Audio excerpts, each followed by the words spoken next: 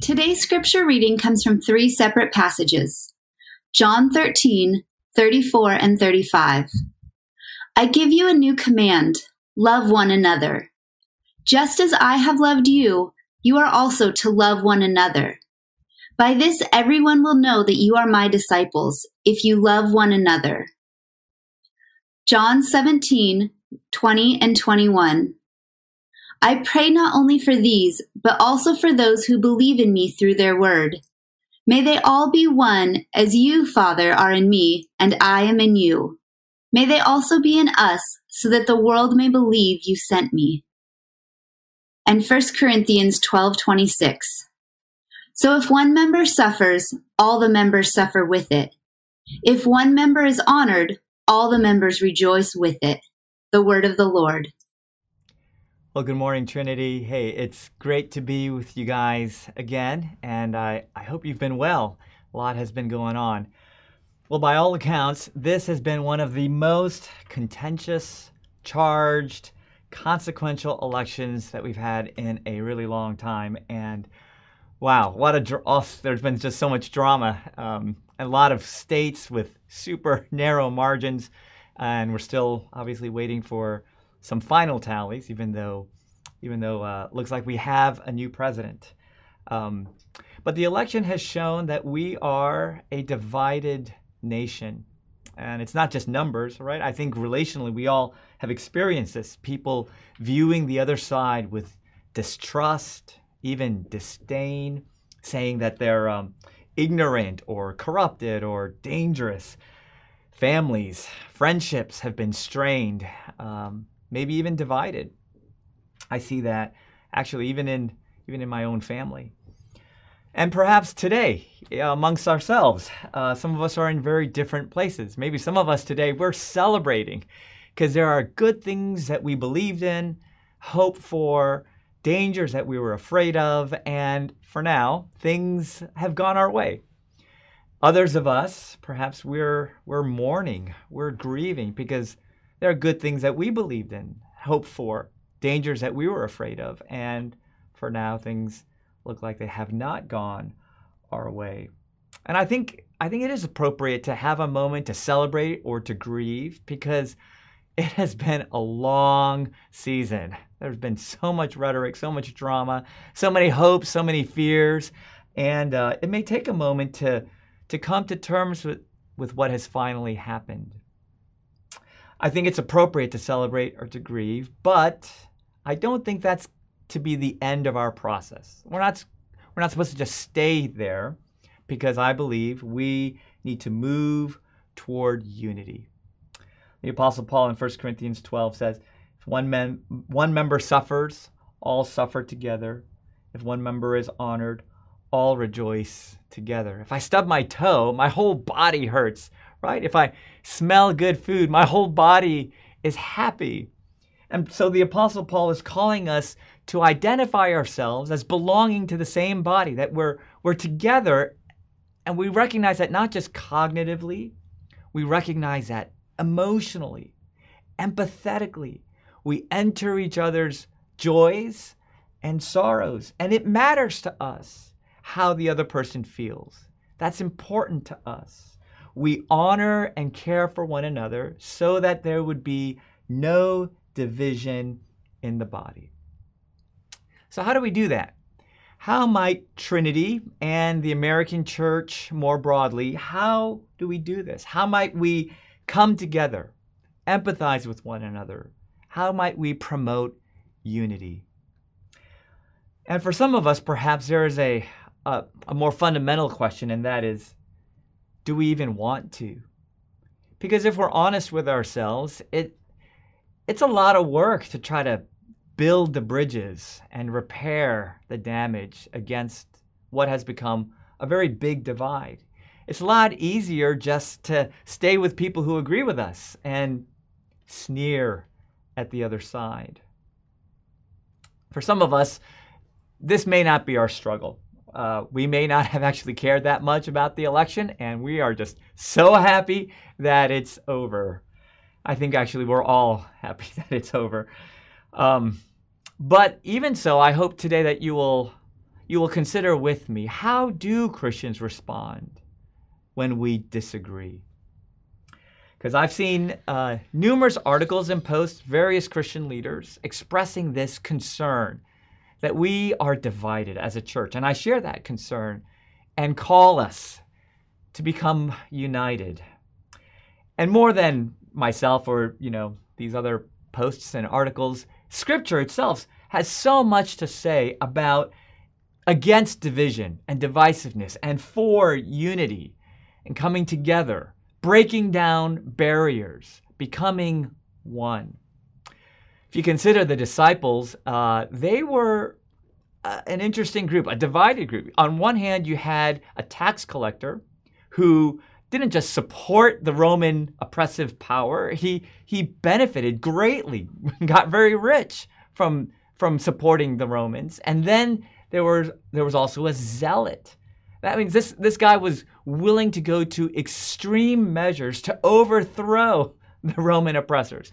It's like having a Black Lives Matter protester and a white supremacist in the same small group. I mean, imagine the tension. Imagine the difficulties and the struggles there. The early church also had a lot of divisions. I mean, there are Jews and Gentiles, slaves and free, men and women. And yet the church was called to come together, that this was to be a place where those distinctions didn't separate, but that there were people of different ethnicities and cultures, different backgrounds, all coming together because of Jesus. And in that sense, the call to racial inclusivity and the call to unity after a divisive season come together. It is the same gospel that breaks down walls of division and creates a united, inclusive, new society. When Jesus was about to go to the cross, he gave a final command to his disciples, as we heard, that they're to love one another. And I sense in Jesus, he's saying, I'm not going to be with you guys anymore, and I want you to stay together, stick together, help each other.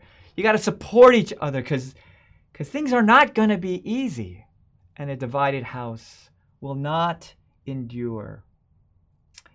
And then he says, and this is how people will know that you are my disciples, that you love one another, that this was to be a distinguishing mark to describe this early community of Jesus followers. A couple chapters later, Jesus prays, and he prays that we would be one, even as he and the Father are one. When you think about that, that's not just we get along, there's affinity, we like each other. He is speaking beyond natural human unity. Our unity is to be a participation in the divine. It's a supernatural unity, and it was to be an apologetic. It was to give reason for the world to believe that Jesus really is from God. The church loving one another, then, is the key to helping us through our struggles and trials, of which 2020 has many, as well as giving light to the world, to show who we are and to show who Jesus is. So that for us, even more than the outcome of the election, what should matter more is how we treat one another, how we respond to each other. Pastor and author Andy Stanley, in a recent Times article, said this: "Your political candidate will win or lose based on how American citizens vote on a Tuesday in November. But the church wins or loses. The community wins or loses. And in some ways, our nation wins or loses based on how Christians love each other." That's what's at stake. So that doesn't mean we always agree.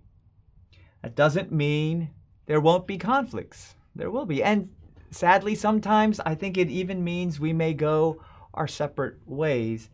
But it does mean in spite of all those things, that we strive for mutual understanding and respect. We show grace and kindness. We pray for each other.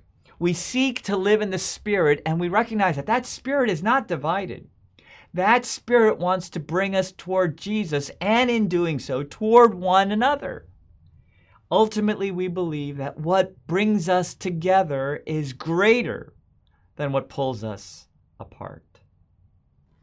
So why are we so polarized? I think actually that would be a fascinating conversation. And if we were to sit down one evening, I'd love to hear your thoughts. But here are some things that I've thought of. I recently saw this Netflix documentary, Social Dilemma, which, by the way, I recommend. And it shows how these social network algorithms feed us things that we like, we agree with, we want to see, we want to hear, so that we wind up being in echo chambers, just hearing the things that we already know and like and agree with. And let me add, I think we like it there. It feels good to have everybody agree with you and tell you how right you are and how, yeah, you should feel that way. I heard someone say, why would I want to listen to people who make me feel bad?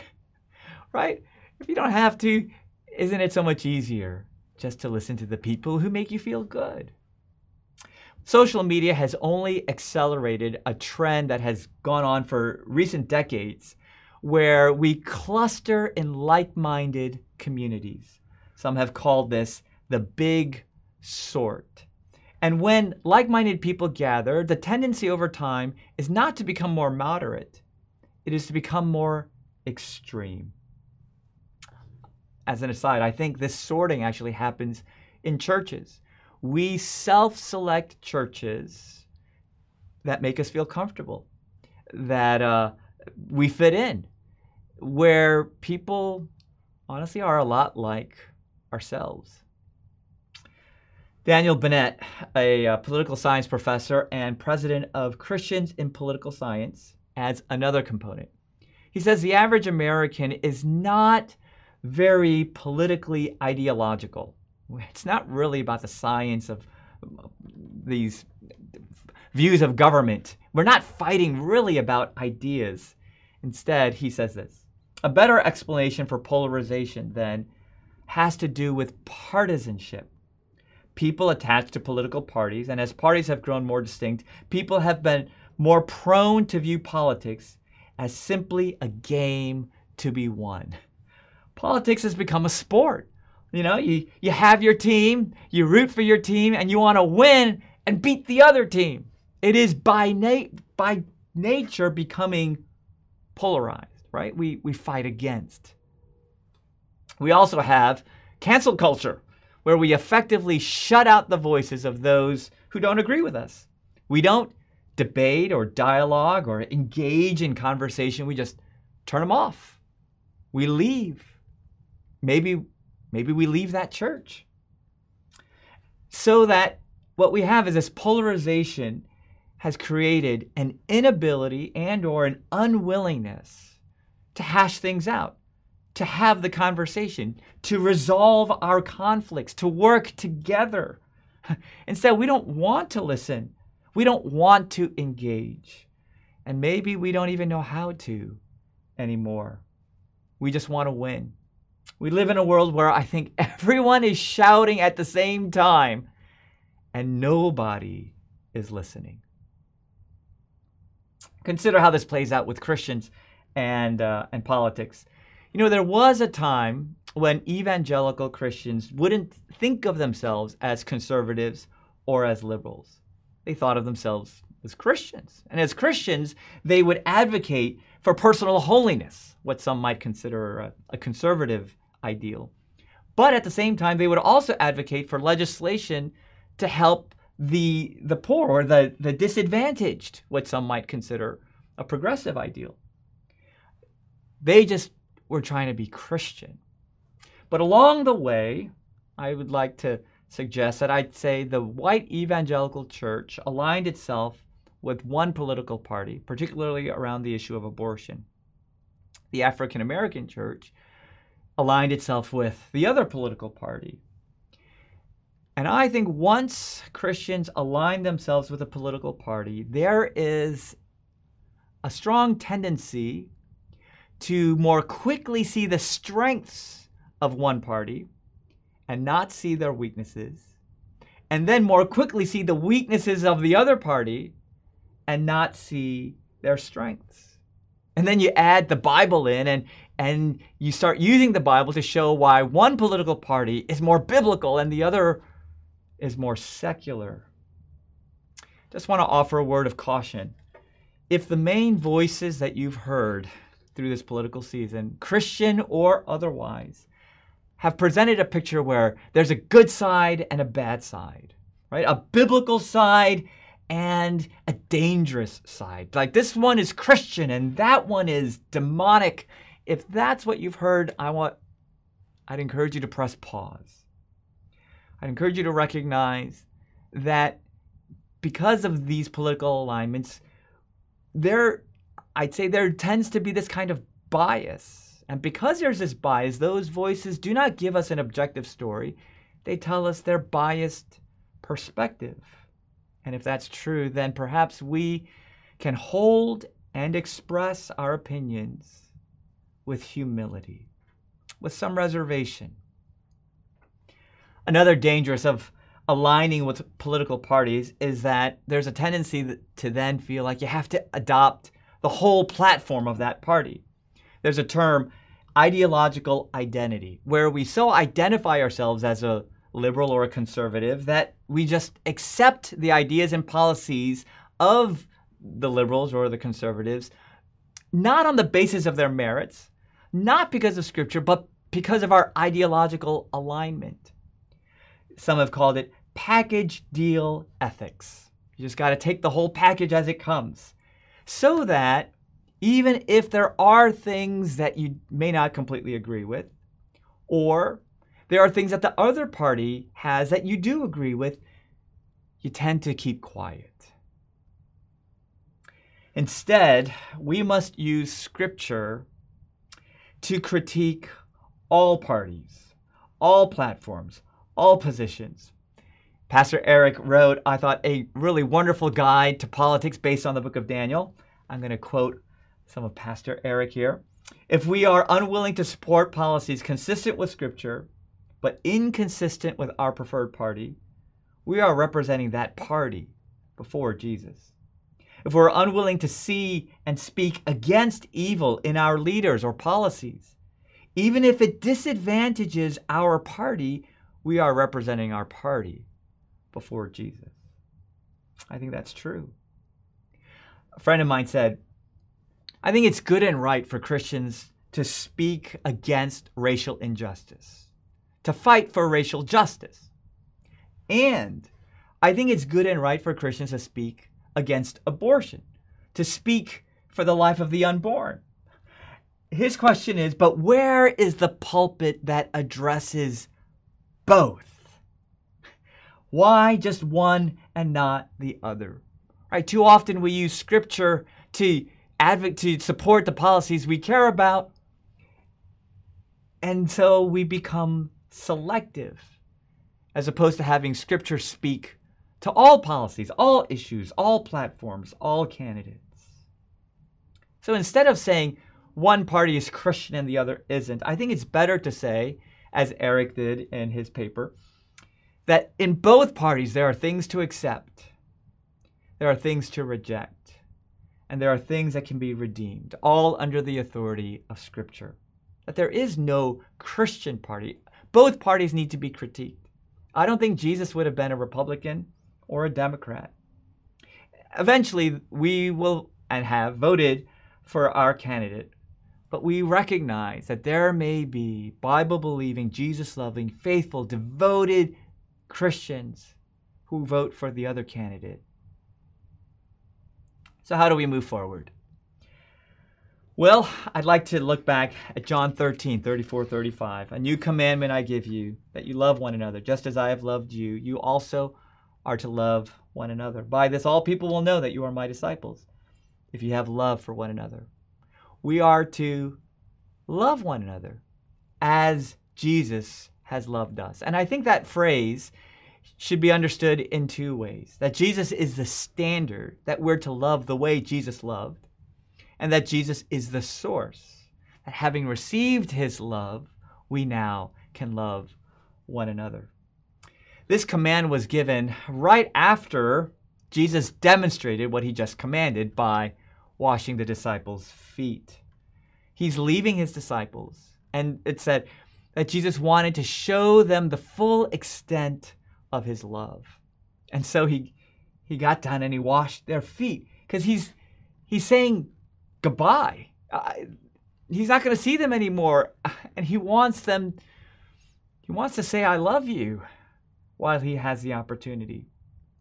And then afterwards, he says that he's given them an example that they should also wash one another's feet.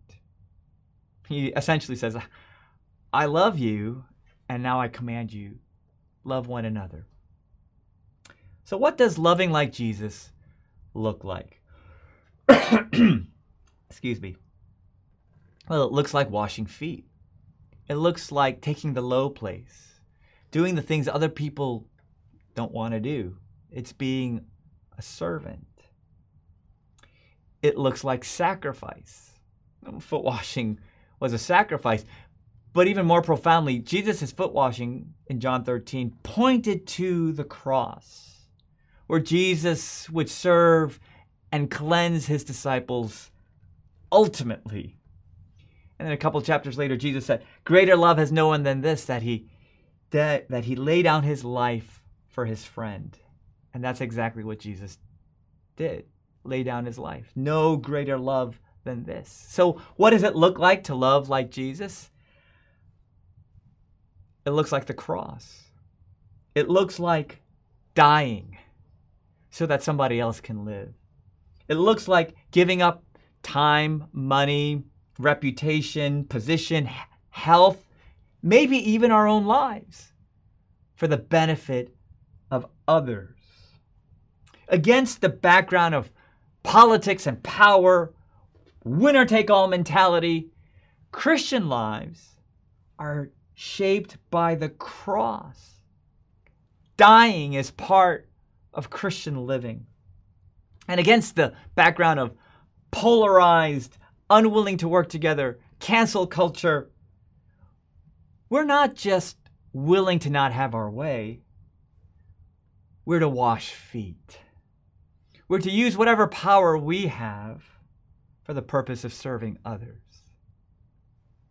Dying, serving, washing feet.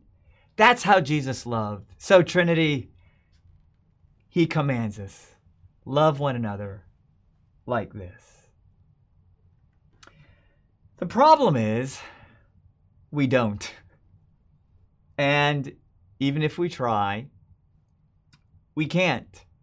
I think the command actually exposes how much we're not like this. It exposes our selfishness, our self-protection, our self-promotion. It exposes we don't really care for other people, not like that. We fail Jesus' explicit and direct command. We can't do this. I can't do this. We don't have this kind of love. And that's why Jesus is both our standard and our source. The foot washing was first an act of love. He loved his disciples, and he loves us. And he puts a towel around his waist and gets down on his knees, and he washes our feet. And when he was accused, he kept silent, and he let the lashes fall, and he hung on the cross.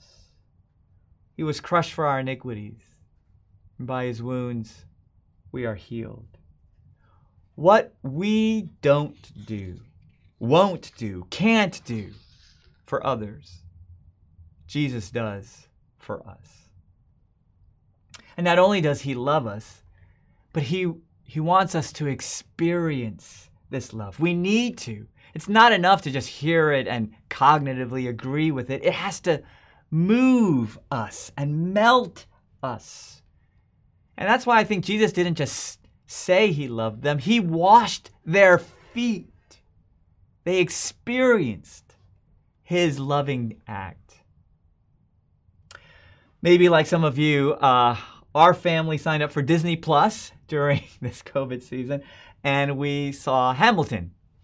Actually, we saw it twice because we enjoyed it. Hamilton has a restless striving. He's always trying to make something of himself, right? He's never satisfied. He's always writing like he's running out of time. He's always trying to make more of himself. Later in his life, he has a long-standing adulterous affair, which eventually he makes public. And it destroys his reputation. And it destroys his wife, Eliza. She wants nothing to do with him anymore.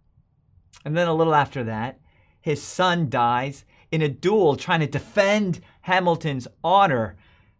And Hamilton is broken. He is crushed by shame and guilt and grief. And he's forced to face his failures, especially to his wife Eliza, where he sees just so much pain, a lot of which he has caused. But in the grief, in the sorrow, Eliza reaches across the chasm. She grabs his hand and she extends forgiveness. And then they go through the unimaginable grief of losing their son, but they go through it together. And after Hamilton dies, she picks up the work that he has done and builds his legacy. You know, like Hamilton, we've hurt people, even people that we care about. We haven't always been faithful. During this pandemic, maybe it's not hard to see, we haven't loved. We're self-focused, self-protective, self-serving. We've not loved the way Jesus has called us to love. And perhaps during this election season, we've been critical, dismissive, maybe divisive, self-righteous, even toward other members of the body of Christ. We can repent. We can repent, and as we do, we recognize that Jesus reached across the chasm. He takes our hand, and he extends forgiveness. He was crushed for our iniquities, and by his wounds, we are healed. What we don't do for others, he has done for us. In 2003, the Black Eyed Peas wrote a song inspired by the anxiety of post-9/11 America. The song touches on issues of terrorism, racism, gangs, intolerance. They sang, "What's wrong with the world, mama? People living like they ain't got no mamas. I think the whole world's addicted to the drama, only attracted to the things that'll bring them trauma. Overseas, yeah, we're trying to stop terrorism, but we still got terrorists here living in the USA, the big CIA, the Bloods and the Crips, and the KKK. If you only have love for your own race, then you only leave space to discriminate. And to discriminate only generates hate. And when you hate, then you're bound to get irate. Madness is what you demonstrate, and that's exactly how anger works and operates. Man, you gotta have love. This'll set us straight. Take control of your mind and meditate. Let your soul gravitate to the love, y'all. Father, Father, Father, help us. Send some guidance from above. 'Cause people got me questioning. Where is the love? Where's the love? Where is the love? Where is the love? You know, in 2020, people are questioning, where's the love? And we want to say, hey, it's here. It's here in the church. Here's the love in Jesus. This is where you can find love. But unfortunately, I don't know if that's true. I fear that this is not how people view the church. This is not how people experience the church. Jesus said, "By this all people will know that you are my disciples, if you have love for one another." And then he prayed, "May they be one, that the world may know that you have sent me and have loved them even as you loved me." To repeat the words of Andy Stanley, your political candidate will win or lose based on how American citizens vote on a Tuesday in November. But the church wins or loses. The community wins or loses. And in some way, our nation wins or loses based on how Christians love each other. So hear Jesus' command.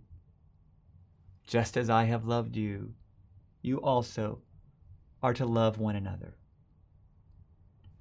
And we can rejoice with those who rejoice. And we can grieve with those who grieve. Because that which binds us together, oh, may it be far greater than that which pulls us apart. Let me pray.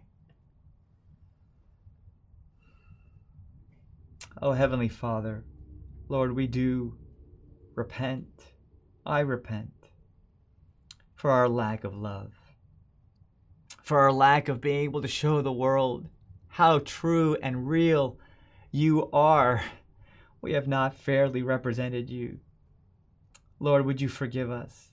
And I pray, Lord, that by your grace, your Spirit and love would flow freely here at Trinity and across churches in America. That, Lord, instead of all the divisiveness and all the criticism and all the judgment and the demonizing, Lord, that you would bring us together, even as President-elect Biden calls us to come together. Lord, may the church be the prime example, the beautiful picture. May the world see in the church what it can't so see anywhere else. How we can be united, and how we love, and how we care. That the world would have reason to believe that you really are the Son of God. Lord, please, have your way here. In Jesus' name we pray. Amen.